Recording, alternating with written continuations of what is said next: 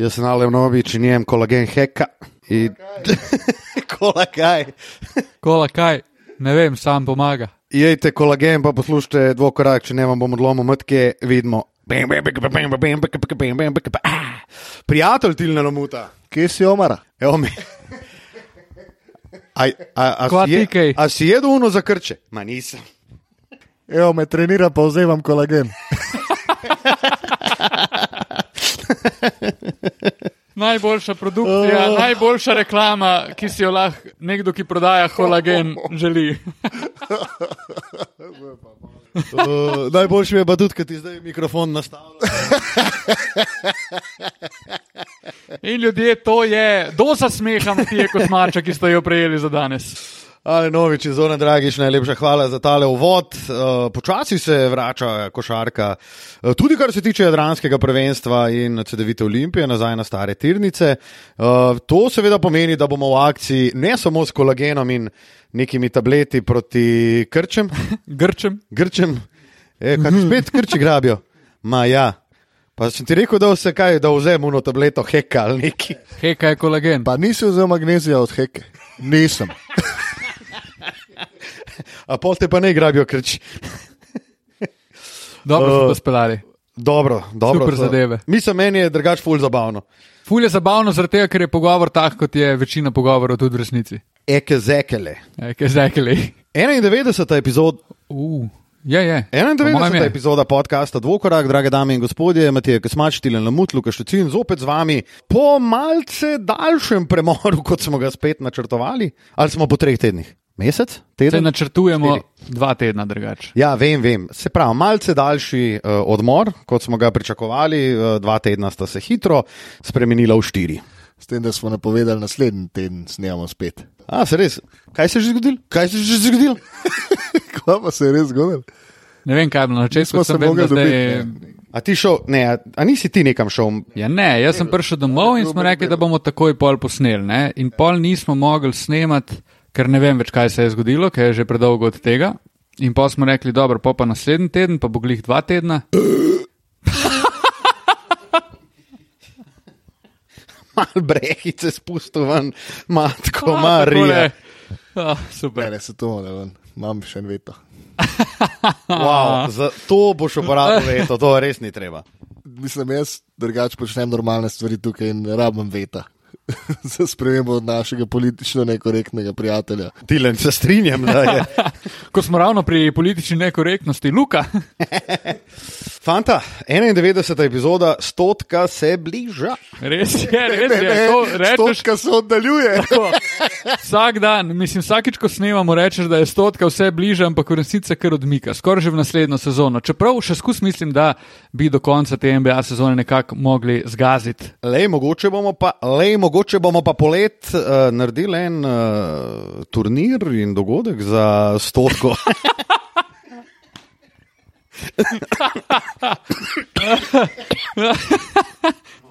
Da nas si pa komično razpoložen, Luka. Pa komu ti lažeš, prijatelj? Ej, Luka, a se snema podcast? Nisem. Ne, Luka, daj raj, takoj, ko si ga ofneš v fikico in si ga stočiš v... A res, akva? Marija. Sam si tudi takrat malo zaloge za naprej naredil, Ne, vprašanje, kaj je bilo z tvojimi glasilkami, kaj se je dogajalo? Tudi to je razlog, zakaj snemamo kakšen teden kasneje. Ja, kar dolgo si bil odsoten. Ja, virozica me je kar dobro zdelala, moram reči. Ne vem, jaz sem mislil, da bom v 3 dneh v redu, po 2 dneh sem bil v redu, pol me je pa dan kasneje položilo še enkrat in zgubil glas in grlo pustil na deponiji. In to je to, zdaj se pa počasi vztrajno vračam nazaj v ustaljene. Zdaj je neverjetno bolje že kot v ponedeljek. Hvala Isla pastilom, Gelo Revojsu, vročemu čajčku. Če bi vzemal pastile heka, bi mogoče bilo že prej boljše.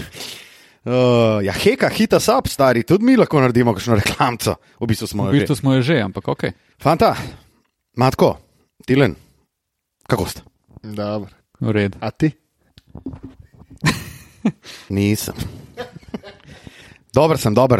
Vesel, da vaju po dolgem času vidim. V bistvu se vidimo samo še, ko snemamo podcaste, naše družabno življenje, oziroma naše prijateljevanje in prijateljstvo pa je definitivno v zatonu. In zato moramo čim prej rezervirati naš letni program v Poreču. Da, konec junija, ampak do tja je še kar dolga. Do takrat bi mogli zgaziti 100. epizodo. Do takrat bi se mogli še kdaj videti, ne samo, ko snemamo. Pa. Absolutno se strinjam. Zakaj Tilna ni bilo na tvojem rojstnem dnevu? Ker sem bil v Meribelu. Vidim, imaš pa življenje, ker vajati ti drugače.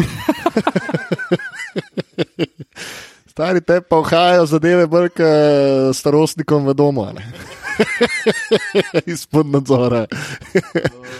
Si pa rešil en požar, si pogasil med drugim. Marsikater požar se prožge v tvojem življenju, enega si pa pogasil. Mislim, en se je v bistvu samo gasno, ker ni imel nič več za pokurt. Ampak se o tem nismo o tem že nekaj besed spregovorili. Mislim, da v zadnji epizodi. V vsakem primeru niso me niti enkrat več nategnili, nisem bil žrtev spletnih prevar in vse je bilo lepo in prav. Matko, že vem, kaj gledaš zdaj. Boš pogledal, hvala lepa. Tilen, kako si? Luka je uradni spraševalec. Dobro sem. Zakaj? Zero.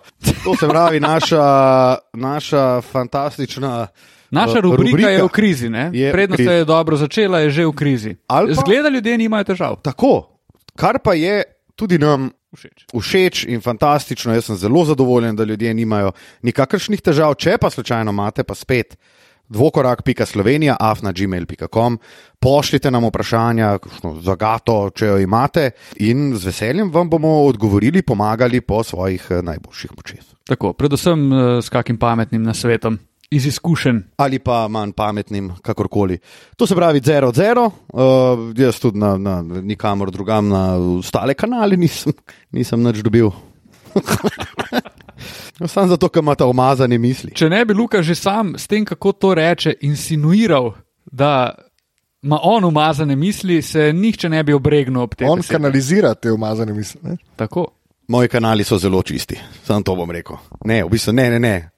Mislim, v vsakem primeru, karkoli rečem, je slabo. Če rečem, da so moji kanali umazani, je slabo. Če pa rečem, da so čisti, je pa tudi v bistvu insinuiram, nima veze. Gremo naprej. In pol se jaz čudim, zakaj ti veto vzameš na breho, meni pa manjka veta vsako sezono kar nekajkrat. Gremo. Hejt kotiček. Moramo še reči, da danes smo zopet zamenjali lokacijo iz Matkotovega podjetja. Kancelarije smo se preselili na Neuberg-Herbertsteinovo nazaj v domovanje, kjer smo nazadnje snemali, mislim, da lani okoli Božiča. Oziroma predlani okoli Božiča. A res? Da. Takrat, ko so nastale une fotkice, ki ga klele izležavamo. Izležno. Zaradi tega tudi nista sprobala še novega kavča. Nisem.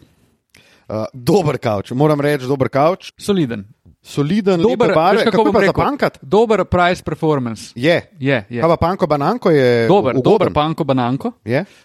Sploh zaradi tega, ker je zelo dolg kavč.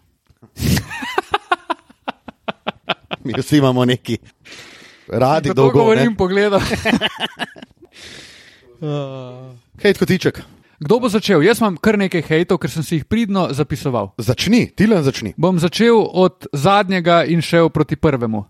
Zadnji je namenjen Kendricku Perkinsu, ki pravi, da Nikola Jokić stat pada.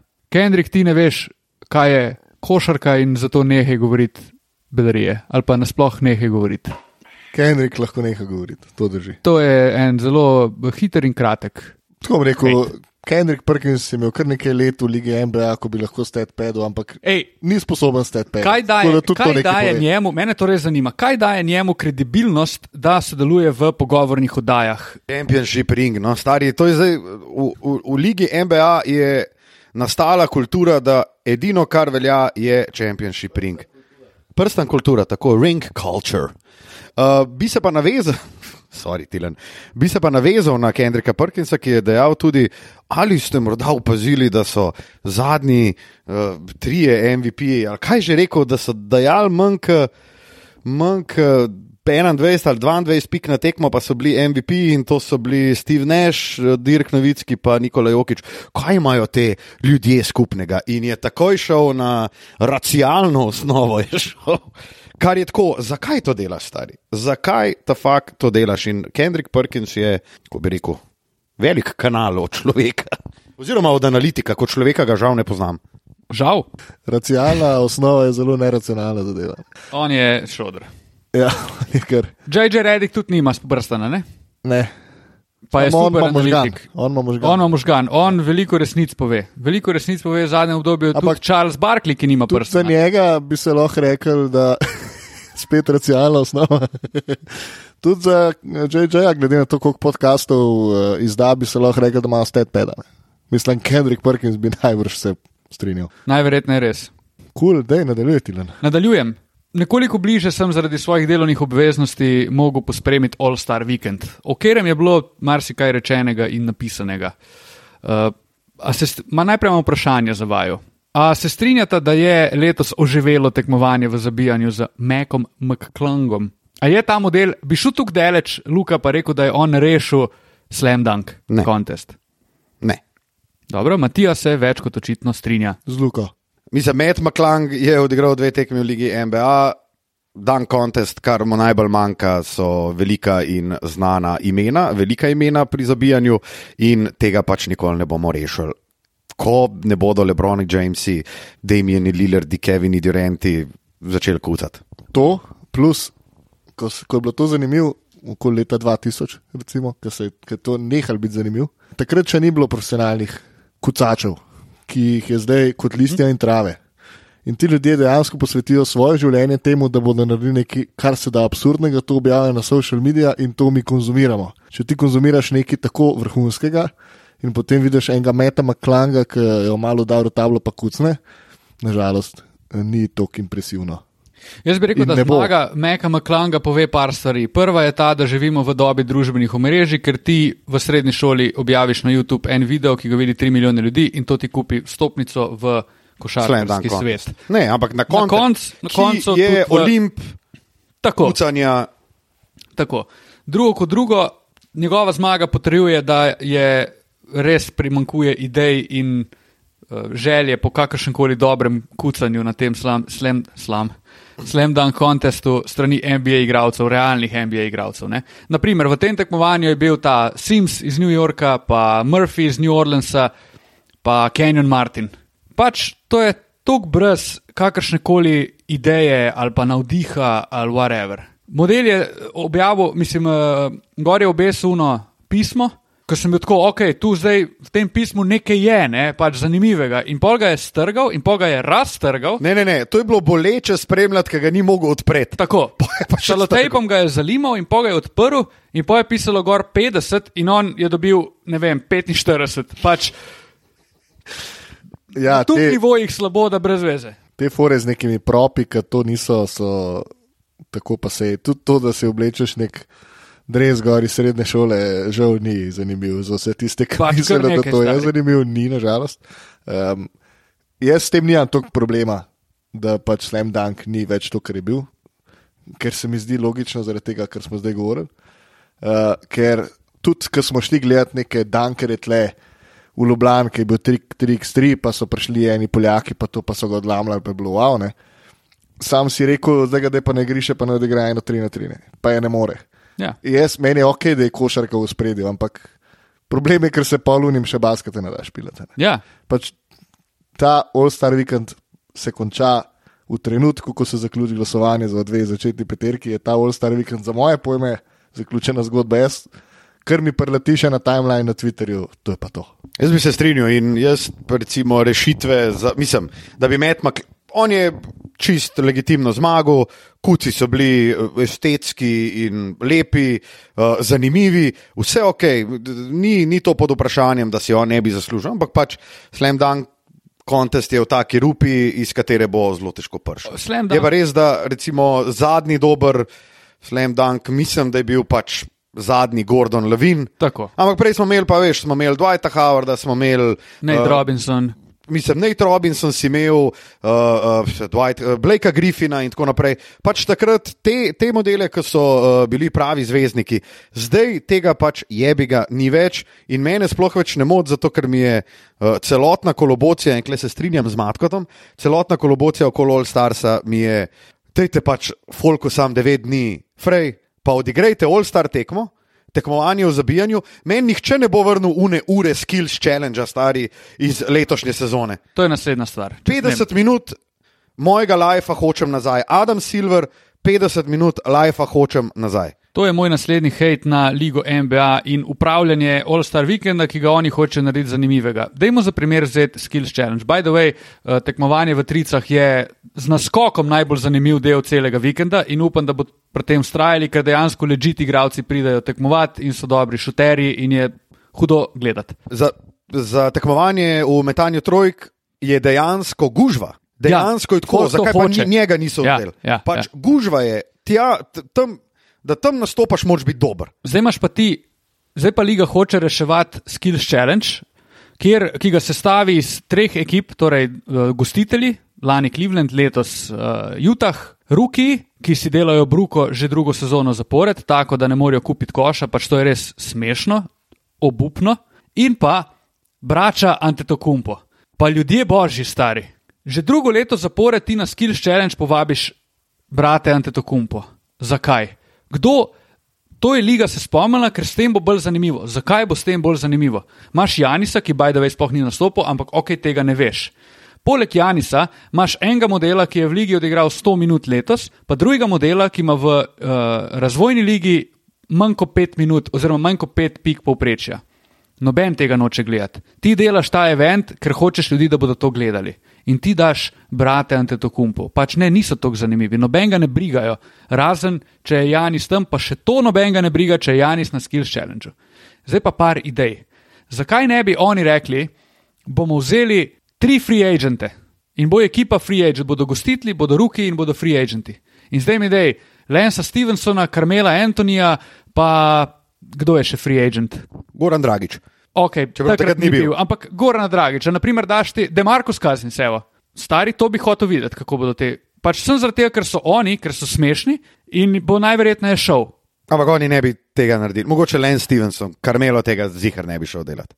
Ok, če bi šel Lance Stevenson, bi jaz raj gledal, bi me bolj zanimalo, kaj je pogrunto, ker sigurno bi bila neka sprdačina. Ja, kakor brat je Antetokounmpo. Pa če toliko hočejo oni dajati pomena na nekdanje igralce, sestavi ekipo 3 nekdanjih igralcev.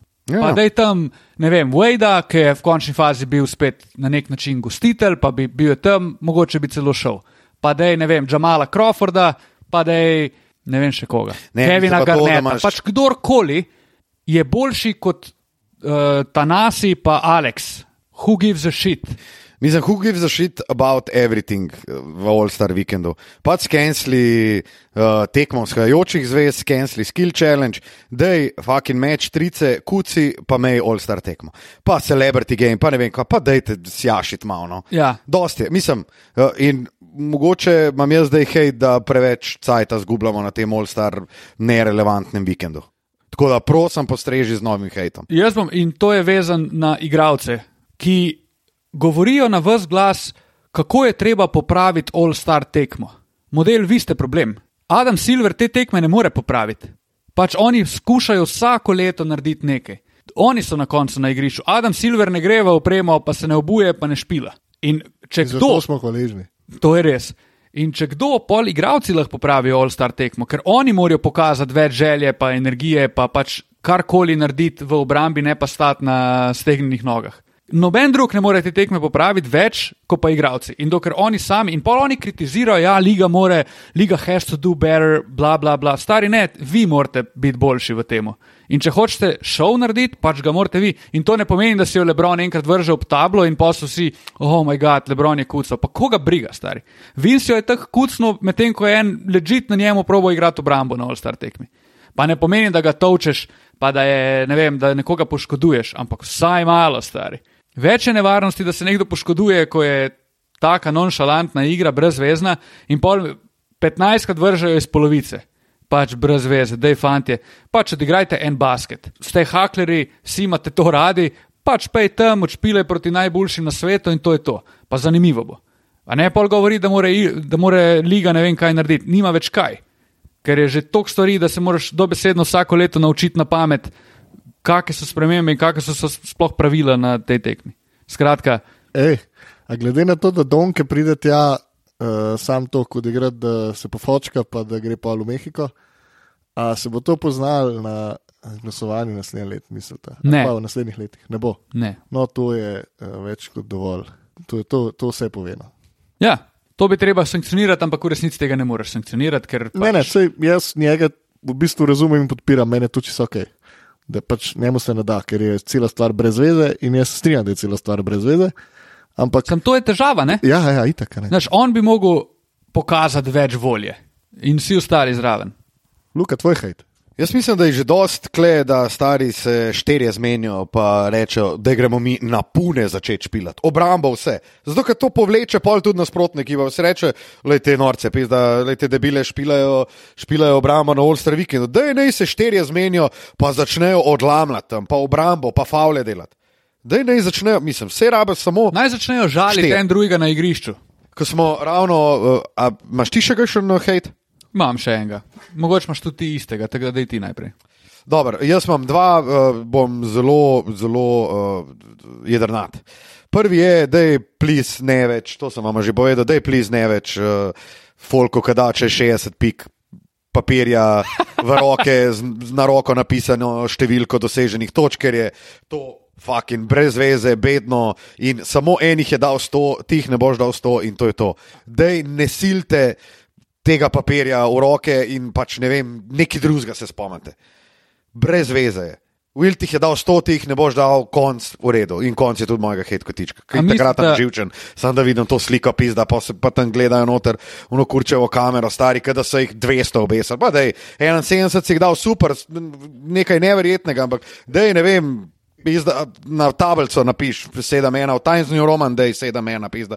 Ne pa un list papirja, met v roki, pa dej sjašite. In to so social media menedžeri, tak problem. Kdaj kdo dal spet 100? Bo. Jaz mislim, da. Glede na ligo. Ne na to, da so Clippersi pa Unijo odigrali 180, mogoče kdaj kdo odlomi. No in en hejt kotiček v bistvu bi se navezal na tole, ki je bilo 180, je bilo takoj polemika, da morajo preprečiti, da se takšne tekme zgodijo, saj so košarkarji odigrali kar 48, 49, tudi 56 minut na tekmo, pa sem jaz tako, kao da bi se omejil na zgornjo, recimo, kdor prvi pride do 10 pik v podaljšku. Da je bil target score v podaljšku, dej poberte se. Stari moj, Allah, fucking bogi reve 60 minut je igral. 56 minut je igral. Pa dejte, ok, to je samo medklic hejt kotička. Moram reči, da bom po hejtu Jaja Moranta.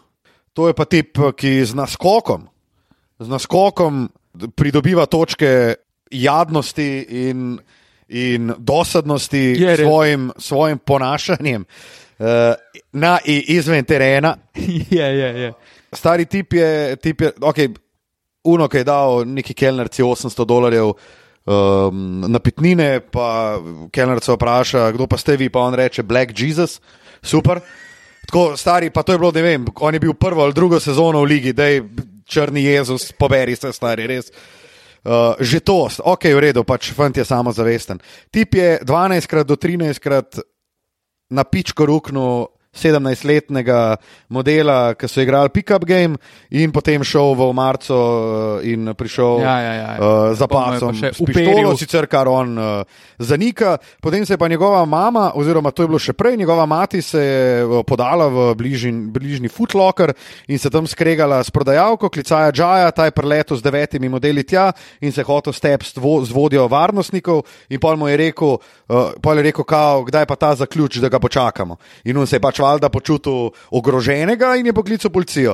Tako, kaj ta fakt, mislim, jaz vem, kaj je problem pri Jaju, da je pač obkrožen z napačnimi ljudmi. Eden izmed njih je tudi njegov file, ki je hands-on in ki sem ga jaz mimogrede na zadnji tekmi Memphisa, ki sem jo komentiral, to je bila tudi edina v tej sezoni, zamenjal mirno z Asherjem, ker je isti. Tako, isti je. Ampak jaz sem bil tako, tule pa znani ameriški pevec. Asher pa sem itak takoj dobo, pa kaj samo bo delaš ti prefuknen, to je Tim Morant. Tim Morant in pač on je obkrožen z nepravimi ljudmi, obenem se pa tukaj vidi, kaj pomeni mlada ekipa brez veteranske prezence v garderobi. Memphis praktično nima enega veterana, ki bi te tamale malo pošamaral in jih spravil v red, ker te modeli so out of control. Ja, res je. Začenši z Morentom, ki je... Videla, kako je Dylan Brooks prišel oblečen. Oj, to je bilo včeraj. Včeraj. Tip je prišel kot glavni revolveraš divjega zahoda, stari. To je pa zelo slabo. Moj hiter hejt je samo na dejstvo, da postajajo Crocs fashion statement v NBA-ju. Groza. Prosim, ne. Hvala. Gratis še napoved, najverjetneje tudi še kaj ga hejta v prihodnosti. Dajmo nehati z Wembanjamo pa highlighti v njem. Ja, pa dobro, kupili so pač to ligo, da jo morajo zdaj. Katastrofa je to. Ti bo dobival pakete po glavi, takoj, ko pride UPS, mu bo podpisal pogodbo, ker jih bo dobil paket že vsako tekmo in to kar nekaj. Jaz sem vam napisal, da to je nepopularno mnenje, ampak on bo še en prvi pik, ki bo šel v nič.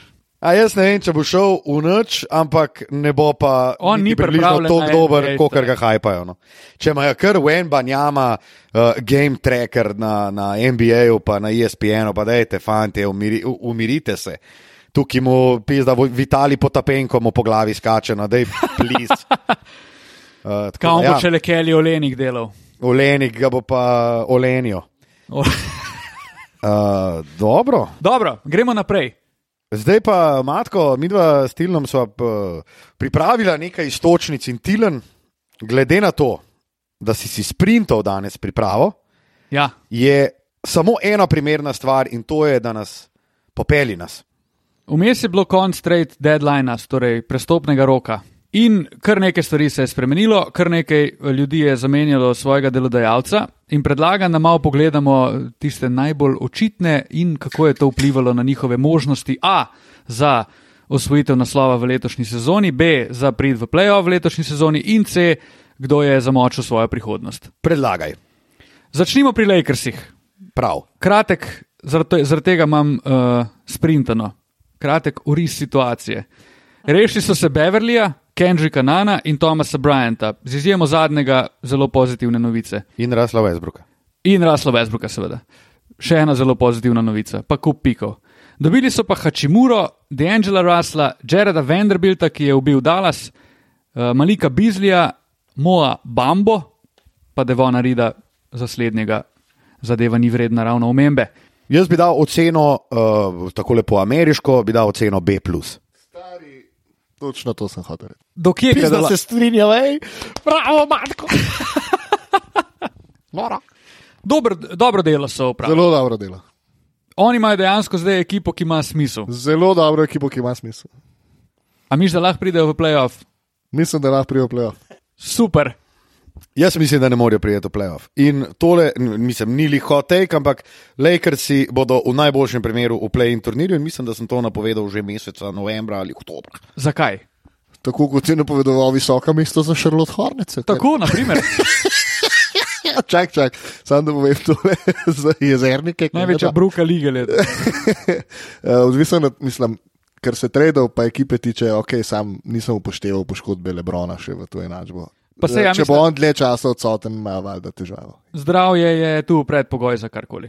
No, in jaz sem pa ob predpostavki, da LeBrona ni, seveda je takoj po sicer odlični tekmi, mislim, da 29 točk, 18 skokov, 5 blokad, več kot očitno iztisnil sebe vse atome moči in zdaj počiva tudi Anthony Davis zaradi mogoče antraksa,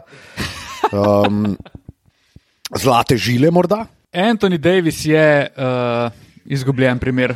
Jaz mislim, da so predvsem z Vanderbiltom in Beasleyjem naredili korak naprej. Jaz bi rekel, da bodo najboljših po, mislim, da corner trees. Vanderbilt smo videli, kaj je bilo proti Dallasu. Super. Jaz bi rekel, da oni bodo prišli v play-off. Tudi jaz. Yes, Matko!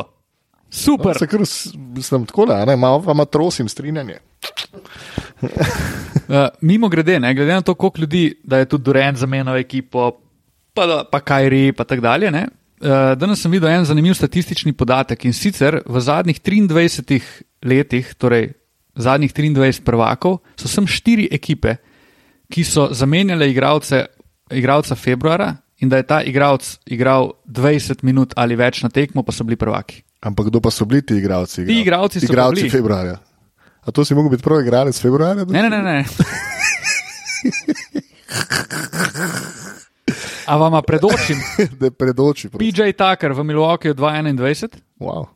Marc Gasol v Torontu 2019, pa Nazar Mohamed leta 2005 v San Antoniju in pa Rashid Wallace v Pistonsih 2004. Vrhunsko. In to so edini 4 igralci, ki so prišli v klub februarja, pa igrali več kot 20 minut in da so z njimi osvojili naslov. Jaz bom takole rekel, pa se to mogoče lahko vrsti tudi če pod hejt kotiček. Ob navdušenju, ki ste ga tudi vidva na glas izražala, kako je fajn, ker je tukaj trade deadline in kako se bo ful dogajal, to smo se že lani pogovarjali, vse je fajn. Sam poglej ta fuzbal, kaj se je zgodil. A je to še fajn?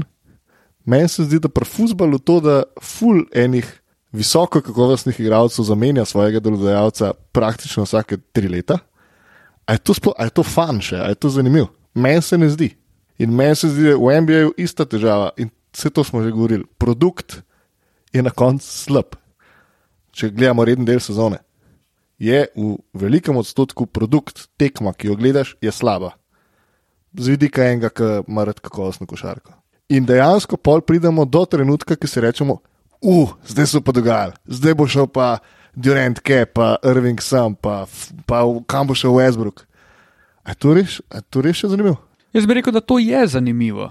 Ker imaš vsako leto ekipe, ki rabijo nekaj, vsako leto igralce, ki so nezadovoljni, mogoče izsilijo svoj prestop in tako dalje. Čeprav se strinjam s tabo, da je to, da ljudje si lahko dobesedno dan danes že zbirajo, kam grejo in to nima nobenega smisla in to je slabo. In klej, recimo Damian Lillard je čudak, ker ostaja pri Portlandu. Nad njim se zdaj vsi zgražajo, naprimer. Portland mu ničesar ni dal, mislim, s kakšno ekipo je on, s kakšnimi ekipami je on hodil v playoff. Noro. Jaz bom rekel tako, v nogometnem, če repliko nate, Matija, v nogometnem svetu bo to zanimivo, dokler bo obstajal football manager.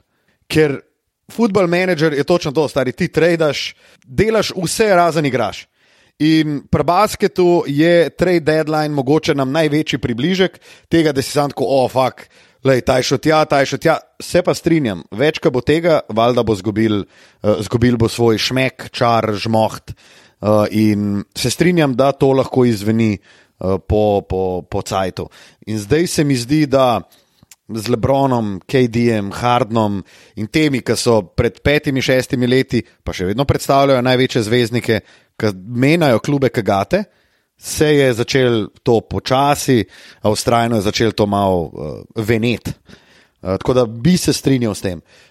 Ne bi pa rekel, bi pa morda tem 4 košarkarjem, ki so bili Mr. Februar in prišli oziroma zamenjali sredino, pa mislim, da se bo v tej sezoni pridružil Kevin Durant. In ko smo ravno pri Kevinu Durantu, Phoenix je dobil Kevina Duranta in TJ-ja Warrena, še en, ki ga ne bi bilo treba omenjati. Brooklyn je dobil Michaela Bridgesa, Camerona Johnsona, Jaya Crowderja, ki je pol šel dalje in tako dalje. Ampak Phoenix je kar zanimiva zadeva trenutno. Luka, kot kaže, je tvoj odgovor na moje vprašanje, ali je Phoenix prvi kandidat za osvajanje naslova, pritrdilen. Da, tudi moj. Tudi ne smemo pozabiti, s kakšnim skretom je KD bil 2 cm od finala, ne? Povej mi ti, Raj, zakaj je Phoenix po tvojem mnenju favorit? Zato, ker imajo najboljšo ekipo. Talent-wise, izkušnje-wise, pike, oni imajo vse, prva tekma, ki so jo odigrali, je proti gnilem Charlotteu, je to vsem jasno. Ampak oni so odigrali, kar se mene tiče, popolno tekmo proti Charlotteu. Znači, Chris Paul 2 piki, 11. Znači, Booker, KD, kombinirano 60 pik, Ayton 15 pik, 15 skokov, CP 11 asistenc, Charlotte so zadržali pod 100 pikami, tekmo dobili za 14. To je popolna tekma Phoenixa in mislim, da bo takšnih tekem gromozansko. Jaz bi sam še dodal, da največja težava je bil trenutek, ko se poškoduje Chris Paul za Phoenix. Tako. In zdaj so se nekako zavarovanja imajo zdaj za to. Ker tudi, če se ti Chris Paul poškoduje, imaš še vedno 2 superstarja in enega, ko v bistvu ne rab playa, čist zares, in ki je lahko playmaker v določenih situacijah v KD-ju. A mislite, da je v Phoenixu bilo prisotnega trenja v slačilnici, poznamo zgodovino Aytona, ki se ni pogovarjal z Montyjem Williamsom in tako dalje? A misliš, da je to zdaj kar preteklost in so oni vsi nahajpani, zdaj bomo pa prvaki?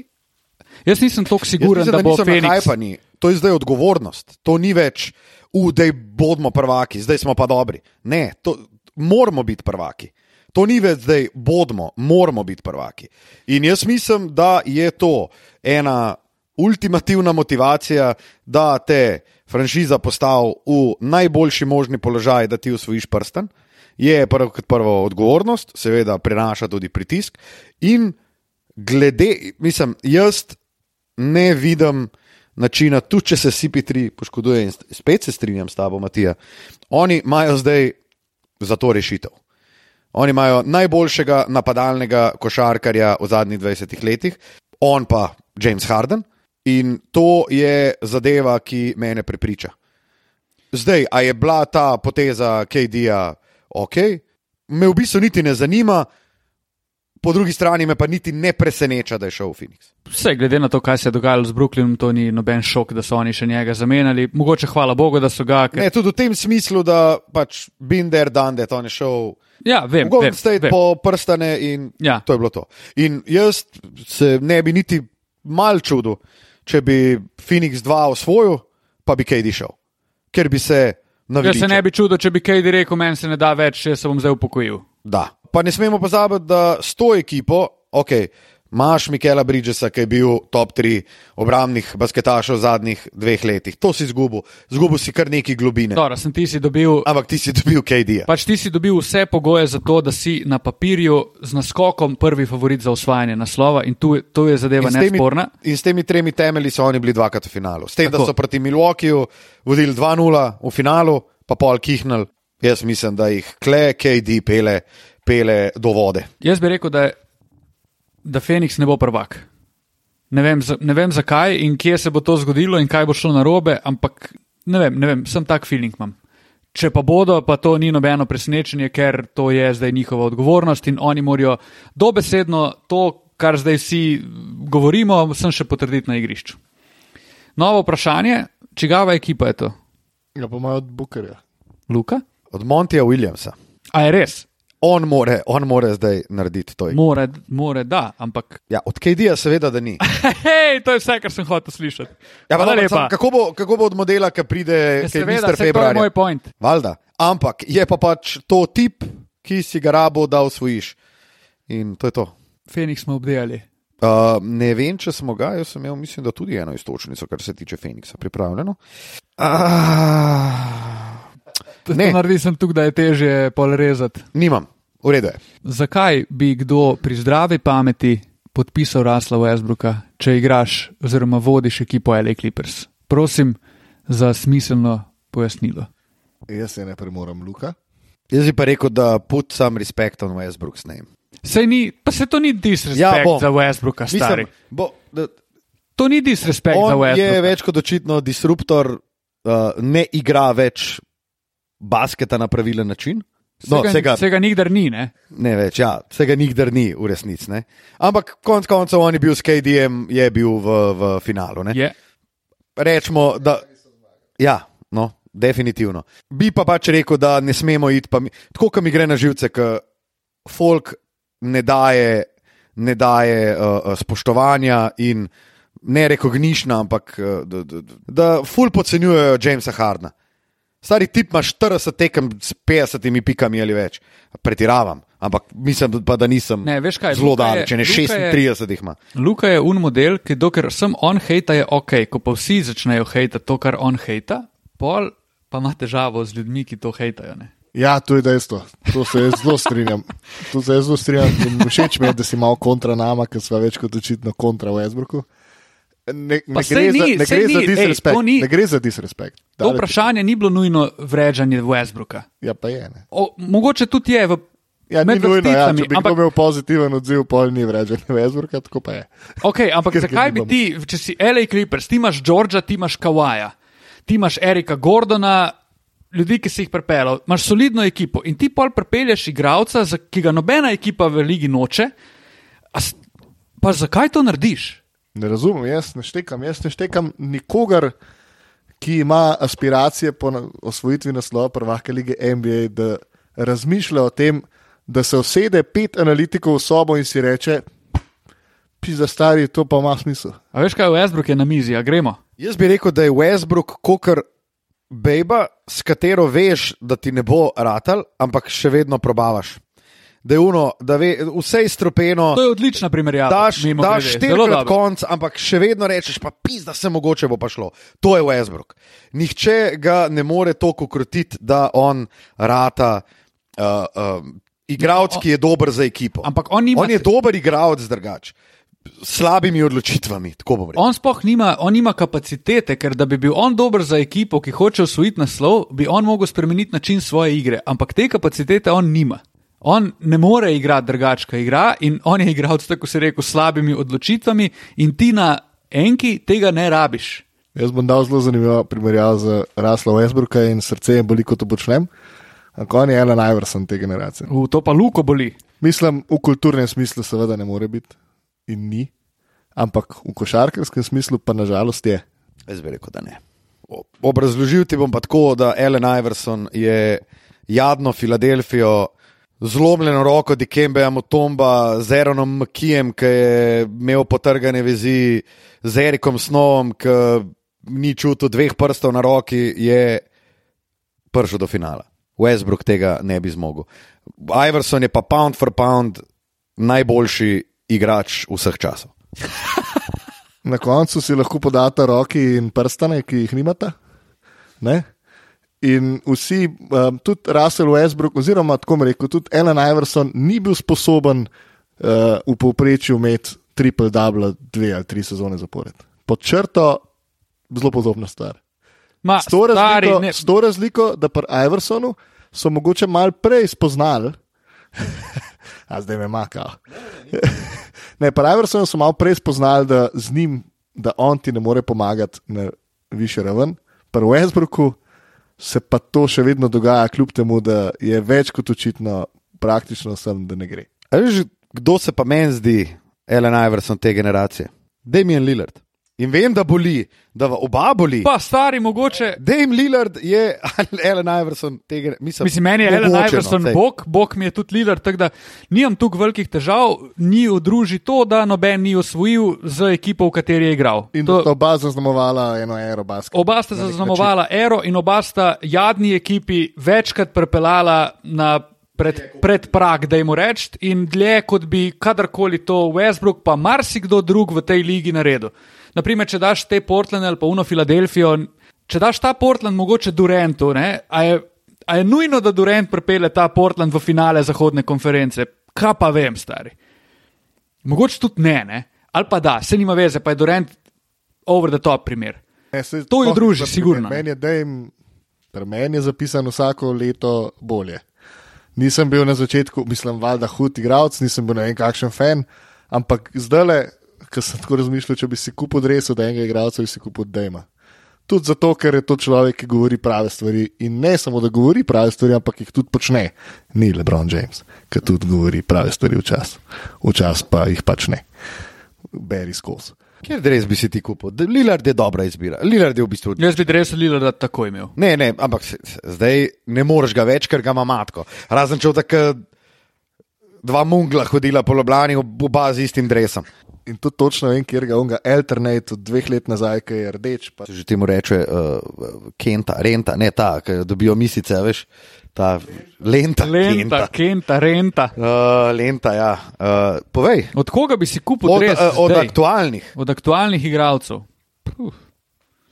Sedaj jaz to tebe sprašujem samo zato, ker jaz nemam pejma, koga bi vzel. Ne vem koga, to je mogel malo razmisliti mogoče. Imel bi dres od Stefa, naprimer, zaradi tega, ker ga še nimam, naprimer. Okay, ampak je tak, to je mogoče preveč očitna, neatraktivna izbira. Ja, mislim, treba v obzir vzeti tudi kakšen je dres. Seveda. Vsekakor. Pa so ti Golden State-ovi so vedno meso dobri, ampak vedno so malenkost in manjka do res dobrih. Yep. Še najboljši mi Old School Warriors, spredi piše moder z rumenim Warriors napisom, pa zadnji, ki je ta tramvaj od San Francisca Pacific. Ja. Tam je v bistvu še najbolj všeč. Vprašanje za vaju, a imaš ti, se boš se spomnil, ker res bi imel, ne, Luka ne rab tega.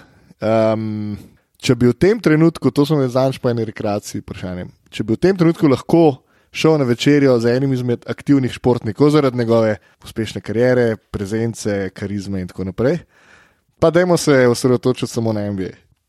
S kom bi šel? Aktiven mora biti. Jaz bi šel na en barbecue in to tak, da ga sami naredimo, pa spijemo gajbo pera s Stevenom Adamsom.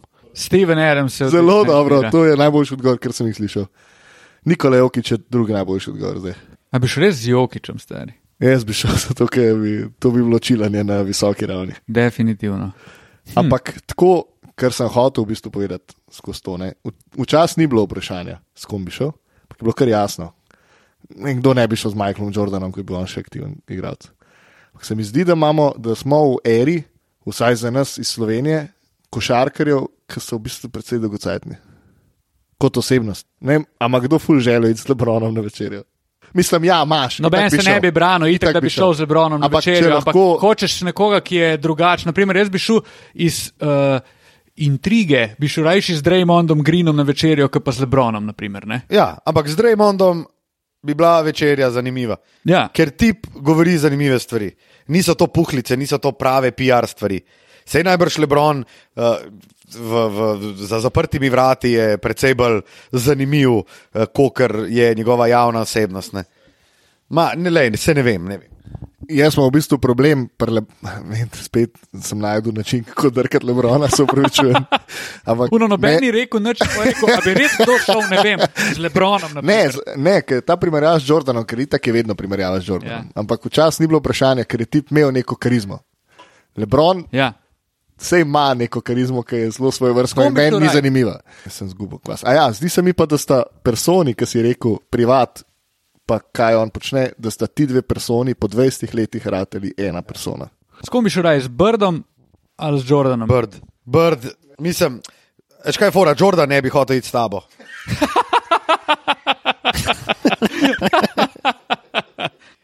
Ne, Jordan. Bird bi šel, ne?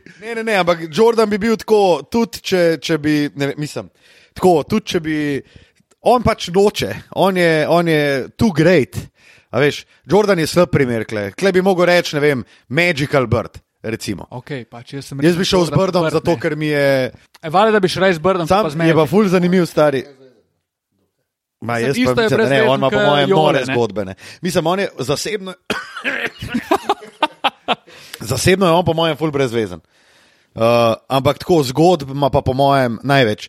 Jaz recimo, ki je bil še ta San Antonio z Duncanom in tako naprej, pa ki so bili še Lakersi relevantni in tako, takrat sem, ko se je Manu Ginobili pokojil, mislim, da sem celo na Twitter napisal, da to je edini basketar, s katerim bi šel na večerjo, je bil Manu. Ampak mi je pa ful zanimiv, stari, da jaz zbiram sam prvo, pa to ni nič na racialni osnovi, sam belce, pa po možnosti ne Američane. Pač šel bi, pač Larry Bird je pač Američan, ampak šel bi pa s Stevenom Adamsom, pucem šrimpo na Barbie, šel bi z Željkom Obradovičem, pa z Manujem Ginobiljem, kar je tako, zato ker se mi zdi, da je, in klej sem navezal na Matkota, s katerim se spet strinjam, da je ful več globine v ljudeh, ki niso Američani, ker zvezdniki basket, predvsem ameriški, so fucking dolgočasni. Vsi so, you gotta strive for greatness. Ne, veš kaj so oni? You gotta get to the top, never give up, neki gor, pa daj malo. Veš kaj so oni?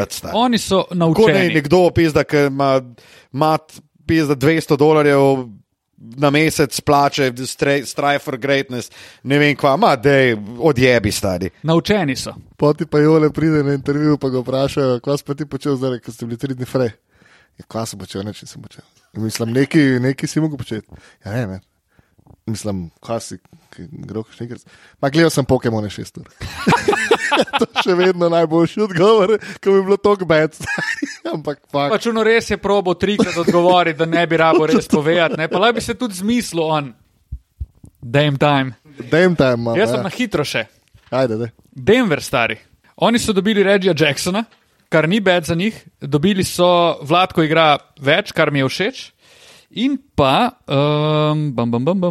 Thomas Bryant je še človek, ki so ga dobili in se znebili Bonesa Highlanda, ki je bil težava v slačilnici. A je Denver, glede na to, da sta rekla Phoenix, ni zdaj prvi izbor za naslov, ampak ima Denver letos legit šanso, oziroma je to za njega zadnji vlak? Mislim, ne vem, če je zadnji vlak, jaz rečem, da ima legit šanso, oziroma bi dal na Westu nekako takole svojo top trojico in sicer 1 Phoenix, 2 Denver, 3 Memphis. Tako bi dal jaz svojo trojico. Jaz bi pa zamenjal prva dva. Jaz bi rekel, da dejansko Denver je trenutno team to beat na zahodu. Fun fact. Jokić je v tej sezoni samo enkrat iz igre metal manj kot 50%. Yep. Stari, a se ti zajebavaš. Jaz sem delal ene par tekem Denverja in to, kar on počne, je igranje z življenjem, stari. On je na tuk višji ravni, kot vsi ostali, da je to včasih brez veze in komično gledati. Prosim, nehajte govoriti o tekmi za MVP-ja. Hvala. Prosim, to je rečena stvar. Končano je. 20 tekem do konca rednega dela sezone. Jaz ne vem, kaj bi se moglo zdaj tle zgoditi, da on tega ne bi dobil. Ne, tudi če se tip v tem trenutku odlomi, je MVP. Ja. Sorry, 60 tekmami oziroma 62 tekmami, kar mislim, da je tudi minimalno število tekem, ki jih MVP mora odigrati. 62, 20 lahko spustiš, ajde. Na sezono pač nehimo se o tem pogovarjati, Jokara je MVP, tretjič in čao Bela. Čisto vse, od učinkovitosti do cifer, do uspešnosti ekipe. L'apuntamento, bom jaz sam rekel. Hvala lepa. Nismo se pa niti dotaknili Dallasa, ne, in zdaj se nam mudi. Dallasa smo se dotaknili v zadnji epizodi. Tudi Kyrija. Beseda je tekla zgolj in samo o Kyriju. Zdaj lahko rečemo sem na kratko. Mi smo snemali zaradi tega.